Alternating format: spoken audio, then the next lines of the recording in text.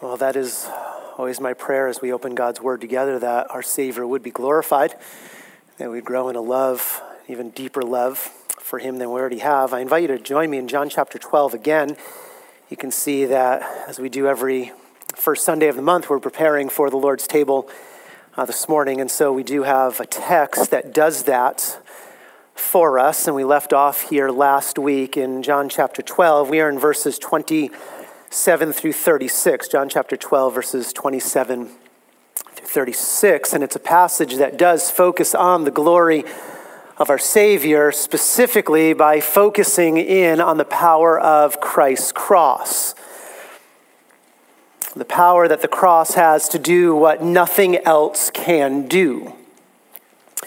And over the last few weeks, we've used that word power to describe the death of Jesus, and we've chosen that word because that is the language the New Testament uses to describe the crucifixion of Jesus. It's power, it's dunamis, it's strength, there's ability, there's might. 1 Corinthians chapter 1, the word of the cross is the power, the supernatural strength of God. Romans 1, I am not ashamed, Paul says, I am not ashamed of the gospel, the good news of Christ's cross. I'm not ashamed, I'm bold. Why? Because it is the power, the might, the strength of God unto salvation. The cross can do what only God can do. The cross possesses convicting power. Think of John 16:8. When the Spirit comes, the Spirit will use the gospel of the cross to convict the world regarding sin. The cross contains conversion power. Think of Acts chapter 2. Peter preaches the cross. What happens? Thousands come to Christ in saving faith. Conversion power. The cross has conscience cleansing power, Hebrews 9. Atoning power, Hebrews 10. Transforming power, 2 Corinthians 5. The cross has reconciling power. Think of Colossians 1. For it was the Father's good pleasure to reconcile all things to himself. How does he do this? How are sinners reconciled to their Creator? It is through the blood of Christ's cross, Colossians 1:20. Let's fast forward into eternity future. What will take place for all of eternity? Well, the cross contains praise-producing power. Revelation 5 gives us a picture into the throne room of God where the angels in heaven sang a new song specifically to the Lamb, to Christ. And their new song goes like this: worthy are you. We praise you. Why the praise? Why the worship? Here's why. For you were slain. It's because of your cross. The cross is the power of God. The cross does what nothing else can do. And power is what we have seen over the last few weeks in our passage here. The power of Christ's cross, the very reason we must be people of the cross, primarily. Those who not only sing about the cross, but are not afraid to speak boldly, lovingly about the cross. These are the reasons why we should be known more for our commitment to the cross than anything else. Why the motto of our life is to be, may it never be, that I would boast except in the cross of our Lord Jesus Christ. That's our motto. The cross, yes, the cross, the death, but encompassing the resurrection and return of Jesus. So in verse 27, we saw, first of all, that first powerful effect of Christ's cross. Christ's cross had the power to trouble the Savior's soul. It's verse 27. Jesus is very open. My soul has become troubled. These are words of anguish falling off of Jesus' lips. He's contemplating what awaits him in only 4 days. He's troubled because he knows sin will be credited to his account. He's disturbed because he knows his Father's wrath will soon be emptied upon his head. He's troubled because of the cross. Verse 28. We saw that Christ's cross is the power to display the Father's glory.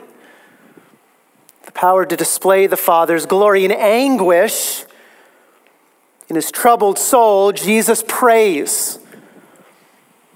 This is a prayer of submission to go to the cross. Father, glorify your name. Christ knows that on the cross, his Father will be glorified.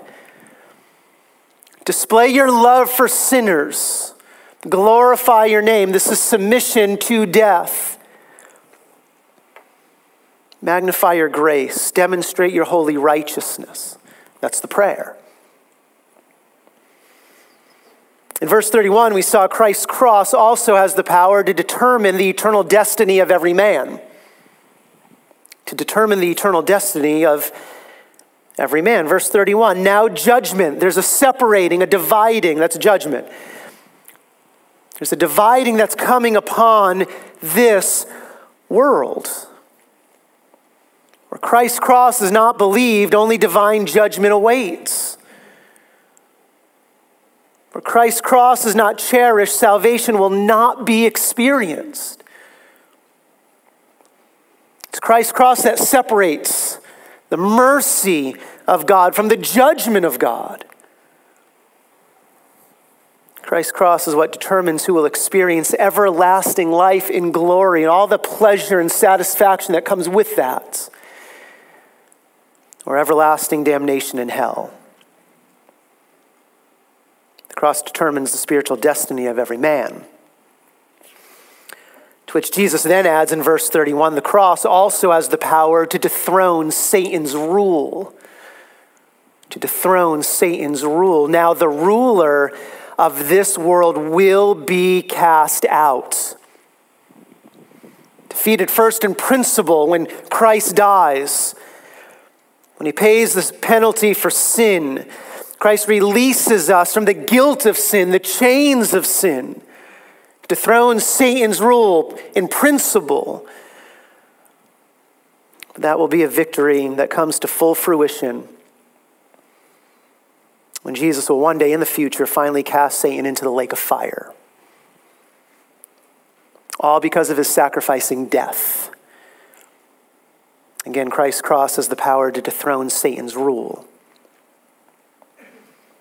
So what we then ended with last week, again, verse 32 now, Christ's cross has the power to change a sinner's heart. The power to change a sinner's heart. Verse 32, and I, this is now a salvific promise from Christ himself, and I, if better, when I am lifted up, when I'm crucified, here's what I will do.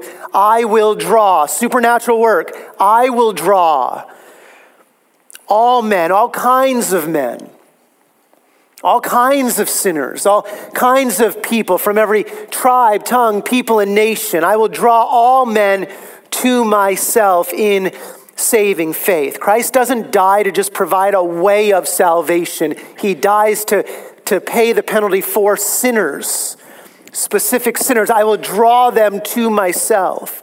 That's the promise. It's a rich passage. It's no wonder the hymn, when I survey the wondrous cross, it's no wonder that hymn ends with these words. Were the whole realm of nature mine, if I possessed everything in this world and offered all of it to God as a sacrifice of thanksgiving for the cross, that would be an offering far too small. Why? Because Christ's cross showcases a love so amazing, so divine, it demands only one thing. It demands my soul, my life, my all. Our boast is to only be in the cross of Christ. Again, the cross can do what nothing else can do. Yeah, there's more in this passage. There's two more effects. of Christ's powerful cross. Look at verse 34. Let's pick it up here, verse 34. And we'll read through verse 36, the conclusion now of Jesus' words. The crowd then answered him, verse 34, in light of everything that Jesus has just said about his coming crucifixion. The crowd then answered him, "We have heard out of the law that the Christ is to remain forever. How can you say the Son of Man must be lifted up? Who is this lifted up? Who is this Son of Man? What kind of Messiah are you claiming to be?" So Jesus said to them, "For a little while longer the light is among you. Walk while you have the light, so that darkness will not overtake you. He who walks in the darkness does not know where he goes. While you have the light, believe in the light, so that you may become sons of light."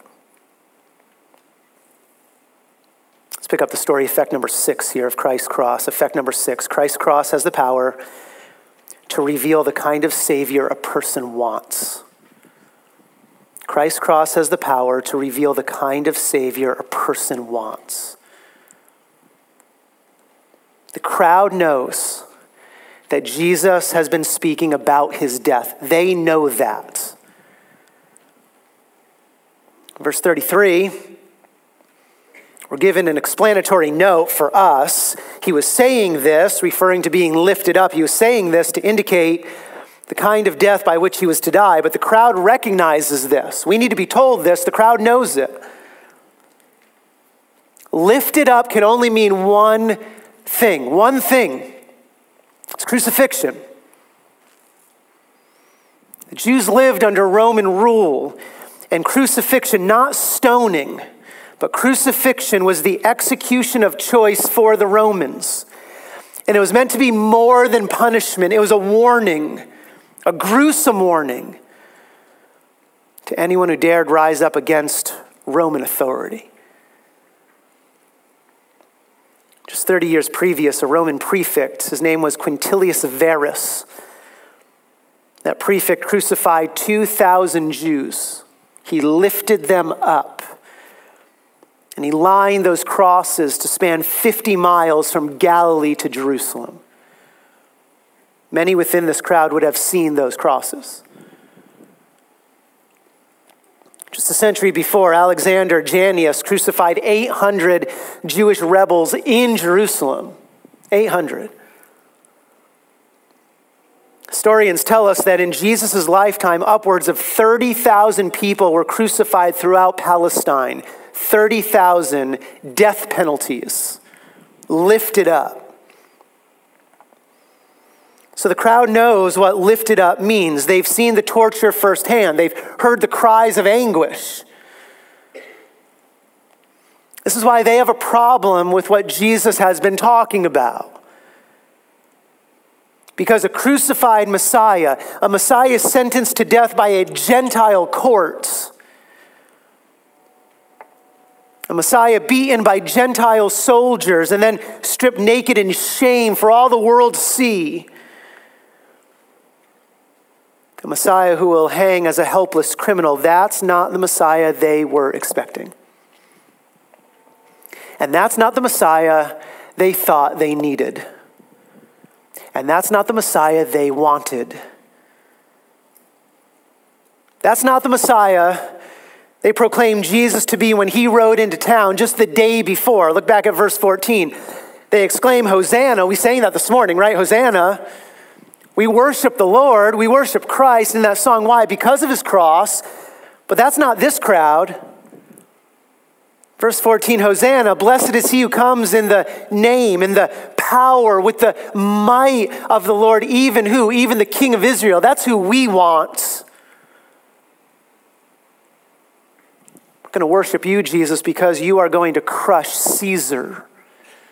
And you're going to wield a sovereign scepter. We're praising you, Jesus, because you're the crusader, the conqueror, the warrior. You're the king. But now Jesus says here, he's going to carry his own crossbar to his own execution. It's not the Savior they wanted. That's why the crowd confronts Jesus and says in verse 34, we have heard out of the law. This is referring to the Old Testament scriptures as a whole. We have heard out of the law that the Christ, the Messiah, the coming King, is to remain forever. That's what we've heard.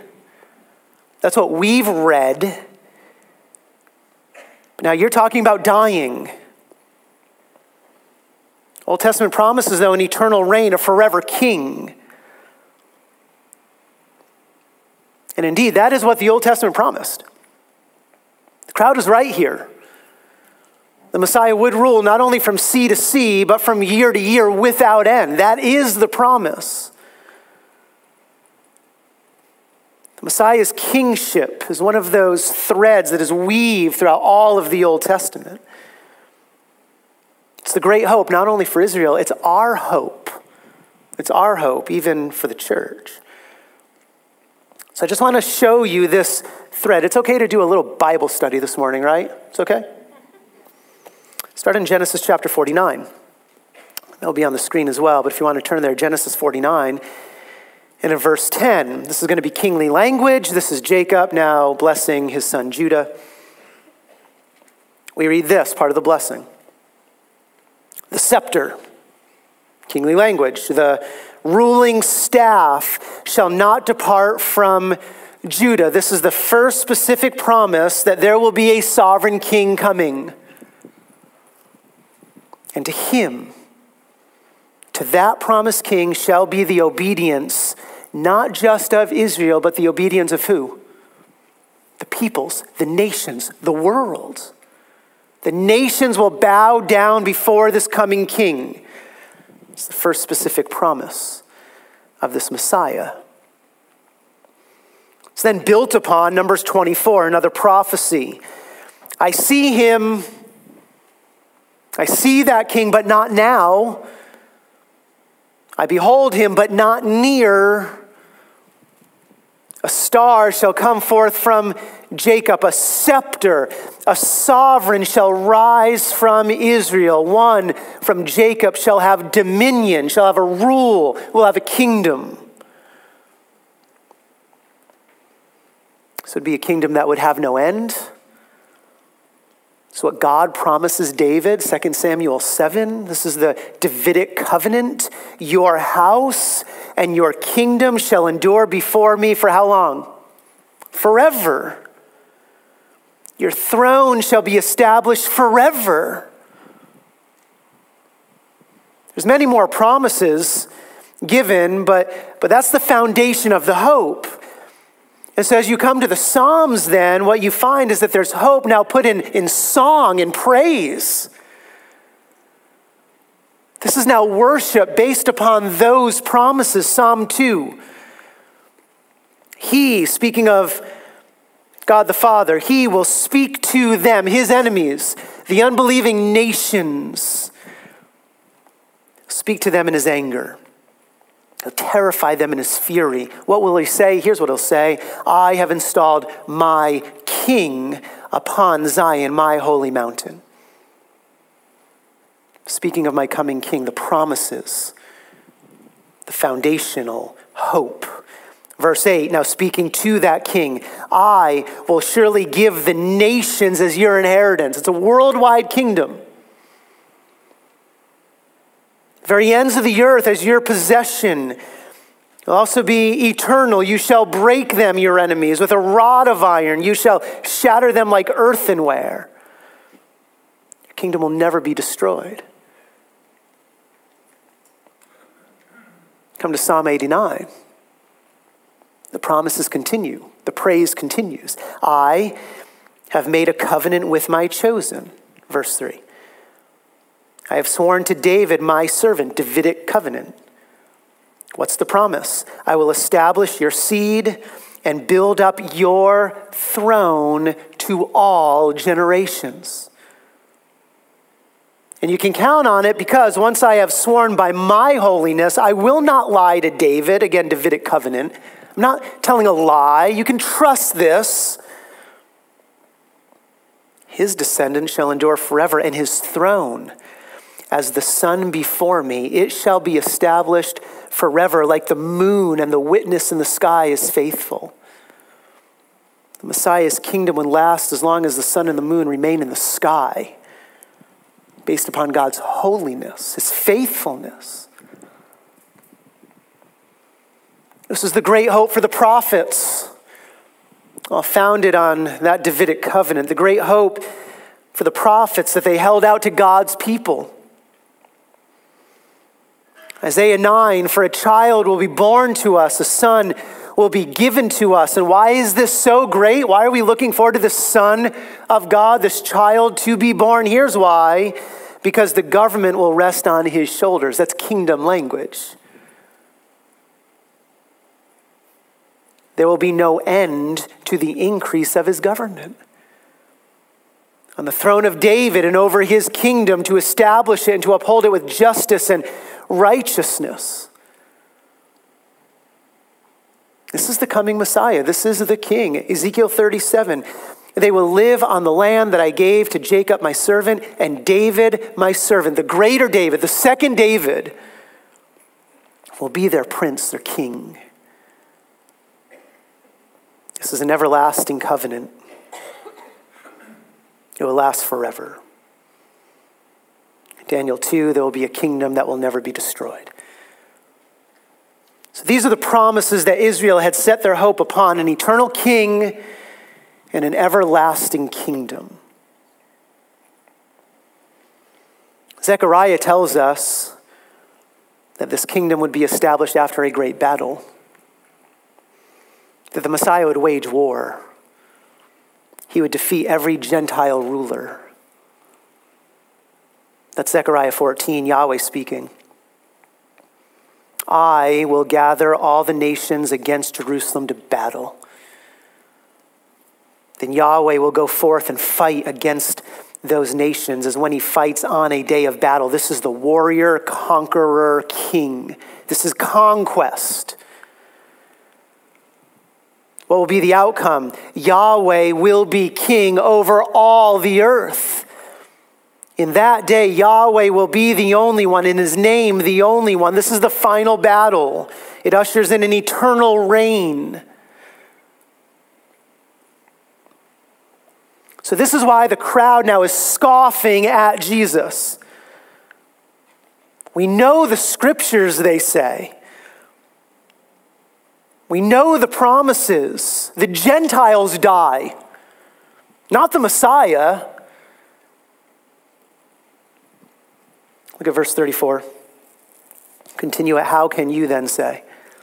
Again, we know these promises. How can you then say, and this is derision now in their tone, how can you say the Son of Man must be lifted up? How can you claim to be the Messiah King? How can you accept all of those hosannas that we just gave you yesterday,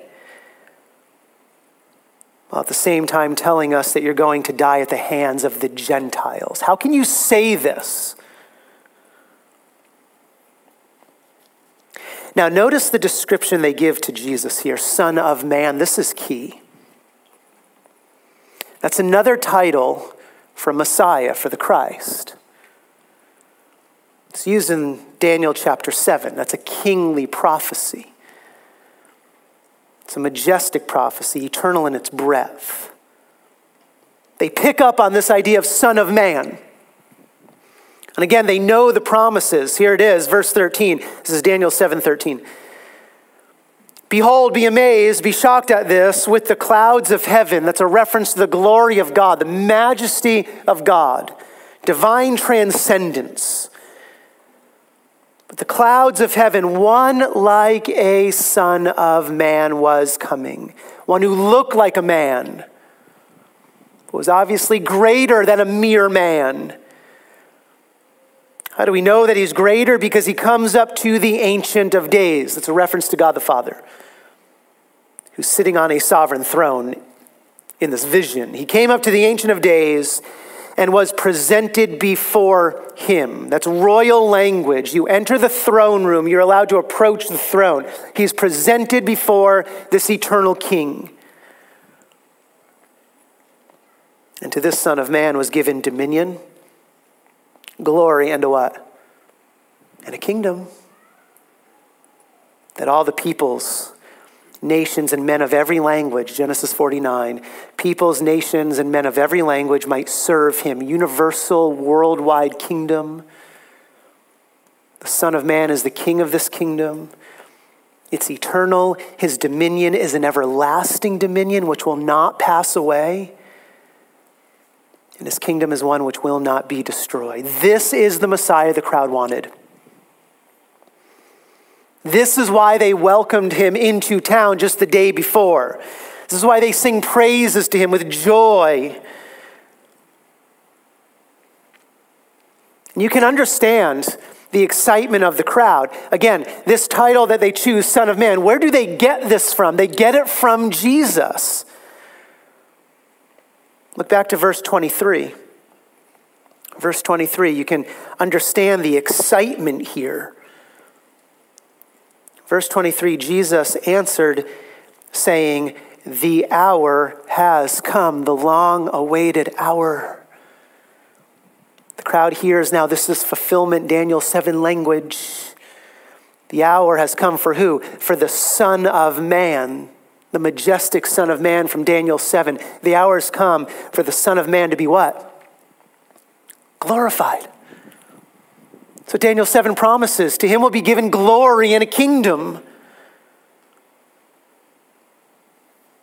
So this crowd hears when Jesus says that, they hear now's the time.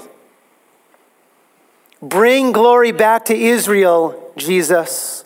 The crowd loves this message up to this point. Strike down the nations. Begin with Rome. Take back the throne. Rule from sea to sea. But then comes the big letdown. Because that's not the glory Jesus has in mind. He was not about to fulfill all of those kingdom prophecies when he rides into town on this day. No. To the contrary, he was not going to defeat Rome. Instead, he was going to be destroyed by Rome. Go back to verse 24. Now's the time, the hour has come. What's the glory that Jesus has in mind? It's the glory of sacrifice, not kingdom. It's the glory of falling into the earth and dying, verse 24. It's the glory connected with verse 32, the glory of being lifted up, not on a throne, but lifted up from the earth, lifted up on a cross, pierced by Roman nails, secured to a shameful cross, executed like a guilty criminal.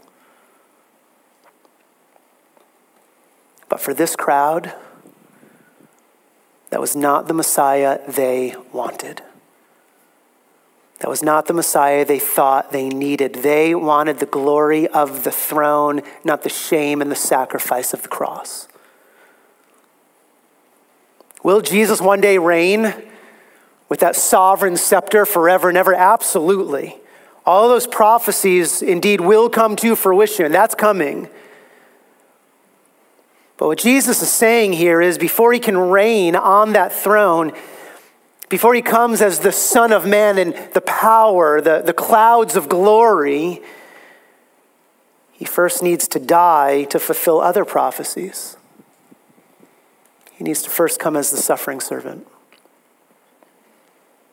Before he fulfills Daniel 7, he must fulfill Isaiah 53, the suffering servant of Isaiah 53. He must be crucified. Remember Isaiah 53. He must be pierced through. He must be crucified, pierced through for our transgressions. He must pay for sin so that we can be in his kingdom. He needs to fulfill Psalm 22 and be forsaken by his Father. My God, why have you forsaken me? Psalm 22 says his hands and his feet must be pierced. He must be crucified. He must be the suffering servant. He must be the forsaken Messiah. Zechariah 14 that says that the Messiah comes and does battle, that's coming. But Zechariah 12 says that conquering king is the pierced Lord, the crucified Lord, pierced through. That's Jesus' message here. He must be lifted up. And the crowd understands all of that. They know what lifted up means. And so, back to verse 34, finish it. They sneer at Jesus. Who is this Son of Man that you're talking about? That's not the Son of Man we believe. Who's this beaten, bruised, betrayed, bloodied, humiliated, crucified Son of Man you're claiming to be? Who's that? It's not the Son of Man we want. We want the conquering one. We want the powerful king. I'm going to come in and ease all of our political problems. We don't want this lifted up, suffering servant you're talking about and claiming to be. We don't want the suffering servant who will purchase all of our spiritual needs. That's not the one we're waiting for. And amazing, with these mocking words, this crowd rejects Jesus for the last time. This is their final rejection. The next time we hear this crowd speak in John, this is what they will say. Away with him, crucify him. He says that he's coming to be crucified, then do it. Kill him, execute him. And then the crowd makes a statement, and it shows their heart. We have no what? We have no king but Caesar. We wanted him to be our king. He refused. We want another king. We have no king but Caesar. They welcomed Jesus into town because they thought he would bring the kingdom. But once they realized that was not going to happen, they call for his execution. You're not going to give us what we want, then we want nothing to do with you. Let's bring all this back to the main point. The cross has the power to reveal the kind of Savior a person really wants. The cross exposes what we truly think about Christ and his gospel. Because we see the same reaction from the crowd, we see that same reaction today. Like this John 12 crowd, many welcome Jesus with joy, open arms. Many will praise his name. But the reality is, they only want Jesus for the physical blessings. They only want Jesus for the crown. What they want him to give to them. But once it becomes apparent that those physical, temporal blessings aren't coming, what do? They lose interest in Jesus. They turn their attention to other things. Even more, they turn their attention to other saviors. They turn their attention to other gospels. Other saviors that will give them their selfish desires. Other gospels that promise to give them what they want. Just like this John 12 crowd, they say, this isn't the Jesus we were hoping for. This isn't the Jesus we wanted. We thought he would have been someone different. I can remember very vividly 10 years ago, preaching through the Gospel of Mark and somebody coming up after the service and saying, that's not the Jesus I know. I don't know what Jesus you know then. That's not the Jesus who I thought would give me what I wanted. Again, we see this all the time. You have this in the health and wealth movement. People come to Jesus, why? To be healed of their illnesses. To be blessed with finances. They come to Jesus for the crown. You see this in the religious right movement. Jesus is used as a means to make our country more moral, more politically conservative. It's for the crown. See this in the seeker-friendly church model. People come to Jesus to build up their self-esteem, right? Come to Jesus. Why? He has a wonderful, easy, difficult, free plan for your life.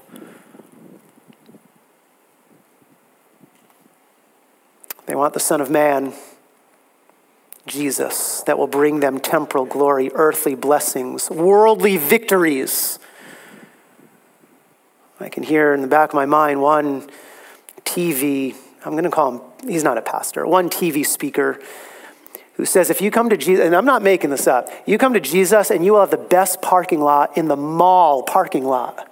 Like, come to our parking lot. Like, you have any parking lot to choose from in our mall, right? That's one of the promises that this person says. You'll have the best parking spaces if you come to Jesus. I'm not making it up. It's not the suffering servant Jesus. What does the suffering servant Jesus promise? I will give you every spiritual blessing, not in the parking lot of the mall. I'll give you every spiritual blessing in the where? Heavenly places. I will give you everything that truly matters. But over and over again, people come to Christ because they want that temporal crown, but not Christ's cross. So often, this is why people leave Christianity. You ask them, why did you leave Christianity? Why did you leave? The answer is because Jesus didn't give me what I wanted. I thought I was coming for something else. All of this goes back to what we saw last week. The true and full gospel is not proclaimed unless the cross is explained. Because the cross reveals the kind of Savior a person really wants. Do they want the atoning Savior? The substitutionary Savior, the forgiving Savior, the reconciling Savior? In a word, do they want the crucified Savior? Or do they want the worldly Savior?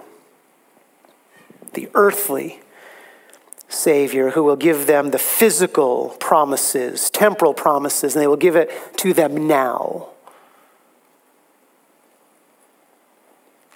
That is why this crowd turns on Jesus for the last time. He was not going to give them the earthly kingdom they wanted, when they wanted it. They want the glory now, not the shame. They want the throne now, not the execution stake. They wanted the kingdom now, not the sacrifice for sin. And so their heart is exposed. Leads to the seventh effect we see here. What only the cross of Jesus can do. Number 7, Christ's cross has the power to demand urgent action. The power to demand urgent action.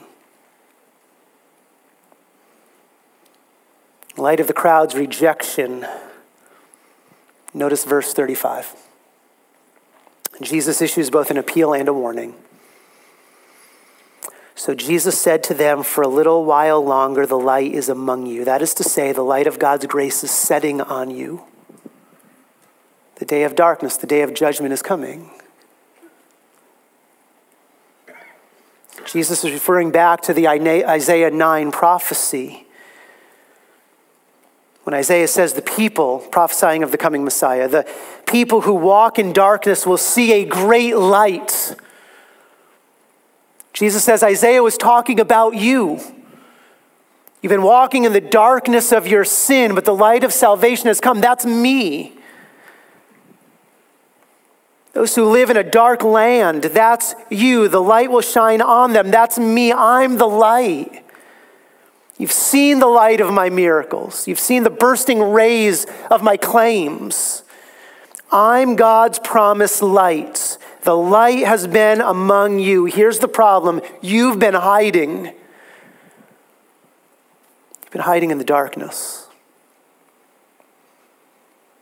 For 3 years, you've run from the light for fear that your deeds would be exposed. And so I'm issuing you one final appeal. One final appeal, verse 35, walk while you have the light. Let the light of my holiness expose your need and your sin.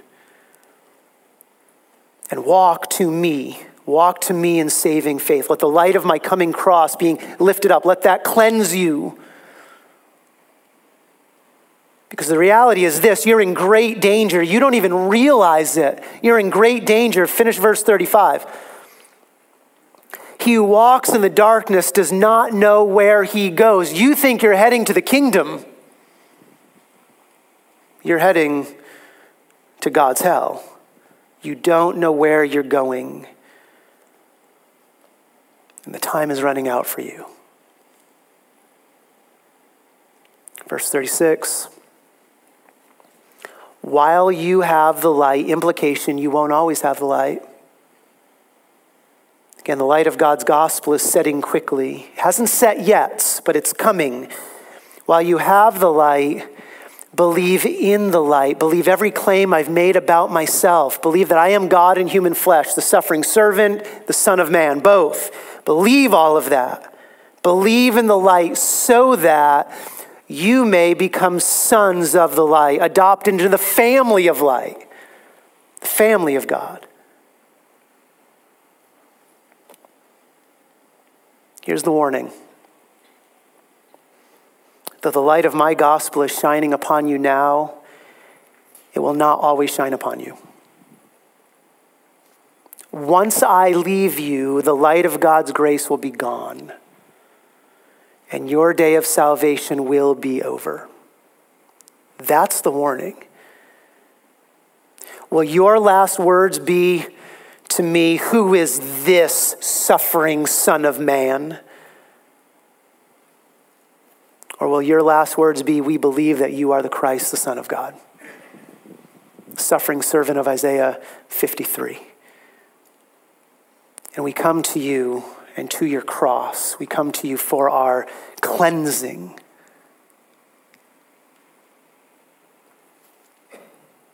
There will be no more public miracles from this point on.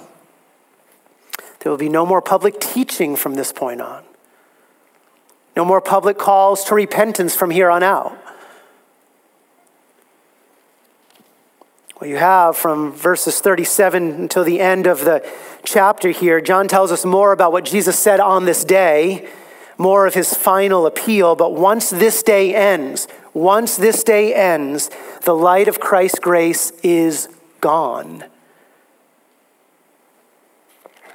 And that is what we see in verse 36, the middle of verse 36. These things Jesus spoke, and now notice what John adds, symbolic. And he went away and what? Hid himself from them. This is purposeful on Jesus' end. He hides himself from this crowd. The sun of God's grace is now set upon that generation of Israel. Christ's patience has finally run out. The light is gone. It's a turning point. One commentator wrote this: it is a simple fact of life. The opportunity to believe will not always be there. It is not only that we have no guarantee that we will live to see tomorrow, but we have no guarantee that true concern for our soul will last beyond today. God makes it clear in Scripture that no one can presume that they may be saved when they please. In effect, Jesus is simply saying what Isaiah said: seek the Lord while he what? While he may be found. Call upon him while he's near. Implication, he might not always be found. He might not always be near. The light of the gospel will not always shine, and Jesus hiding himself is a living picture of that reality. So this is the power of Christ's cross. It demands urgent action. Do not presume that the light of God's grace will always shine upon you. And the call is this: do not let the sun of the gospel set upon you.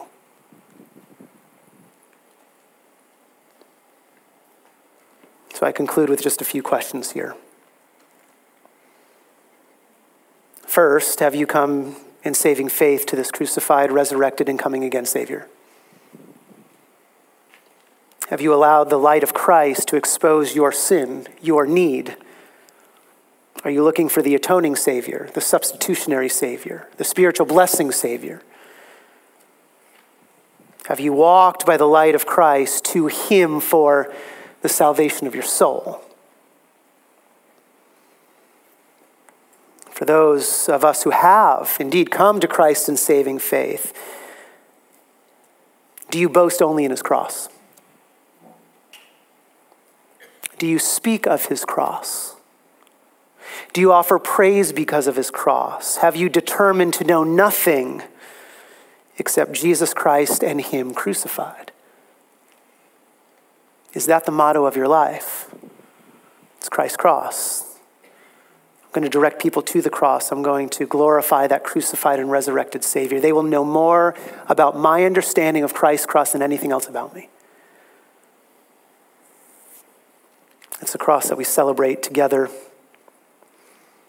The powerful cross of Christ who has changed our eyes to see the true glory of who Jesus is. Father, as we celebrate the crucifixion of Christ, now let us remember in a worthy manner the perfect life of our Savior. That he battled temptation every moment of every day so that he would grant to us his perfect righteousness. And may we remember that he went to the cross not for his sin, but for our sin. He was our substitute. He satisfied your wrath that should have been against us, paid in full the penalty for our sin. And let us not forget that he rose again, conquering Satan and sin and death. He rose again for us. The power of Christ to resurrect the true temple of God, so that we too would have that promise that we will live with him forever. Let us come to the table this morning together with hearts that love our Savior in a deep way. May this be an act of worship. We pray this in Christ's name. Amen.